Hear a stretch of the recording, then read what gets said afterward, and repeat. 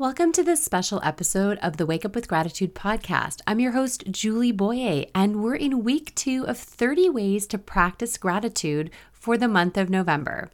For those in the US, November is traditionally known as the month of gratitude, so I thought I'd share a simple way to practice gratitude every day.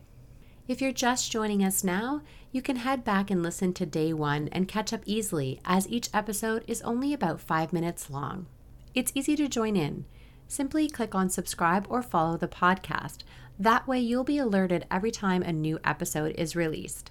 That makes it easy to start your day with gratitude and find time to implement the gratitude practice that I've suggested each day. Let's get started with today's gratitude practice. Welcome, friends, to day 15, which means we are halfway through our 30 ways to practice gratitude in the month of November. How are you doing so far? Have you been able to implement some of the things that you've learned in the podcast? I believe that even after just a few short weeks, our gratitude practices can make a difference in how we're feeling every day. Have you thought about inviting a friend to join you for the second half of this challenge? You can send them a link to this podcast directly or post on social media inviting your followers to listen in for the next 15 days. And now that you're halfway through, I thought I'd bring up something that's a little bit more difficult when we talk about gratitude. And that is how gratitude and grief fit together. It may sound like these two things do not belong in the same sentence, but I like to say that gratitude and grief live in the same house. There are many ways that I think about gratitude and grief together. One way is that when I'm going through a difficult time or a feeling of loss, it helps me to find one thing in that day to be grateful for. Not for the grief, not for the loss, but just a moment of perhaps sunshine through a window, or being able to get out of bed, or turning on a faucet with clean, cool water to drink.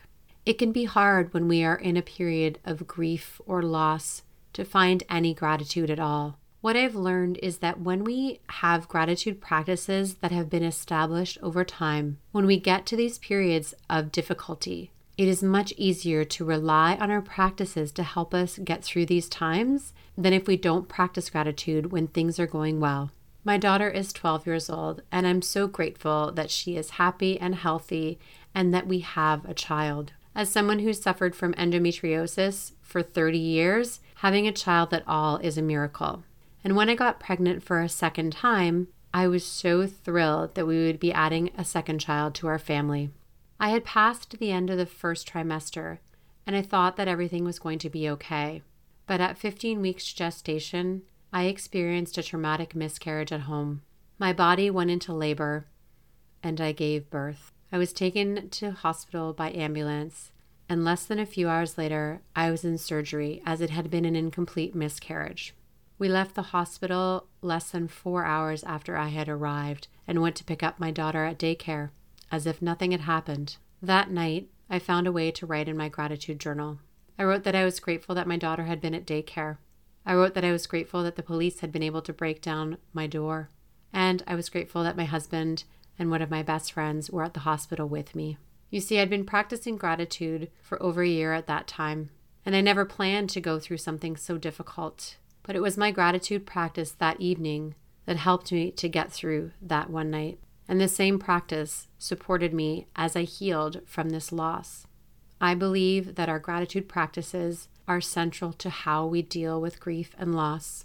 And what I invite you to do today is to look back at a period of time of loss or trauma in your life and ask yourself, is there a moment of gratitude that I can find from this time in my life? Looking back at that loss, I grieve the loss of the child that never came to this earth and lived, and I am grateful that we are a family with one child.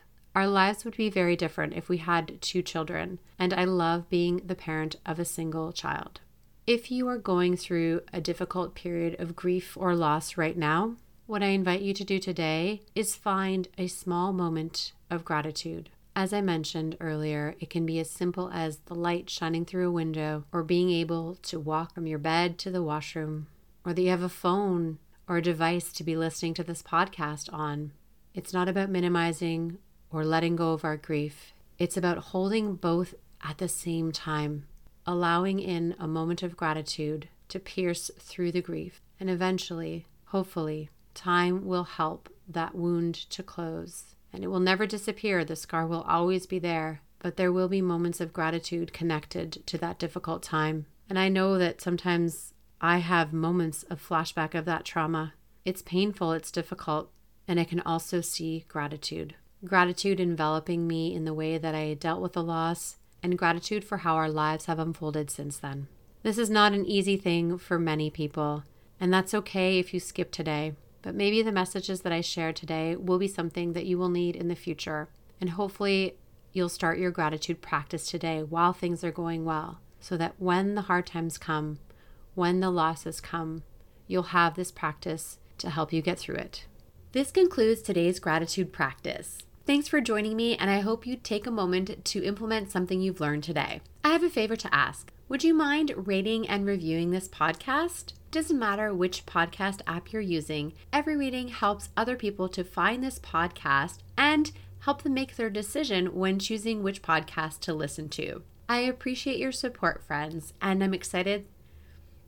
I appreciate your support, friends, and thanks so much for taking the time to listen and rating the podcast. I'll be back tomorrow with another way to practice gratitude.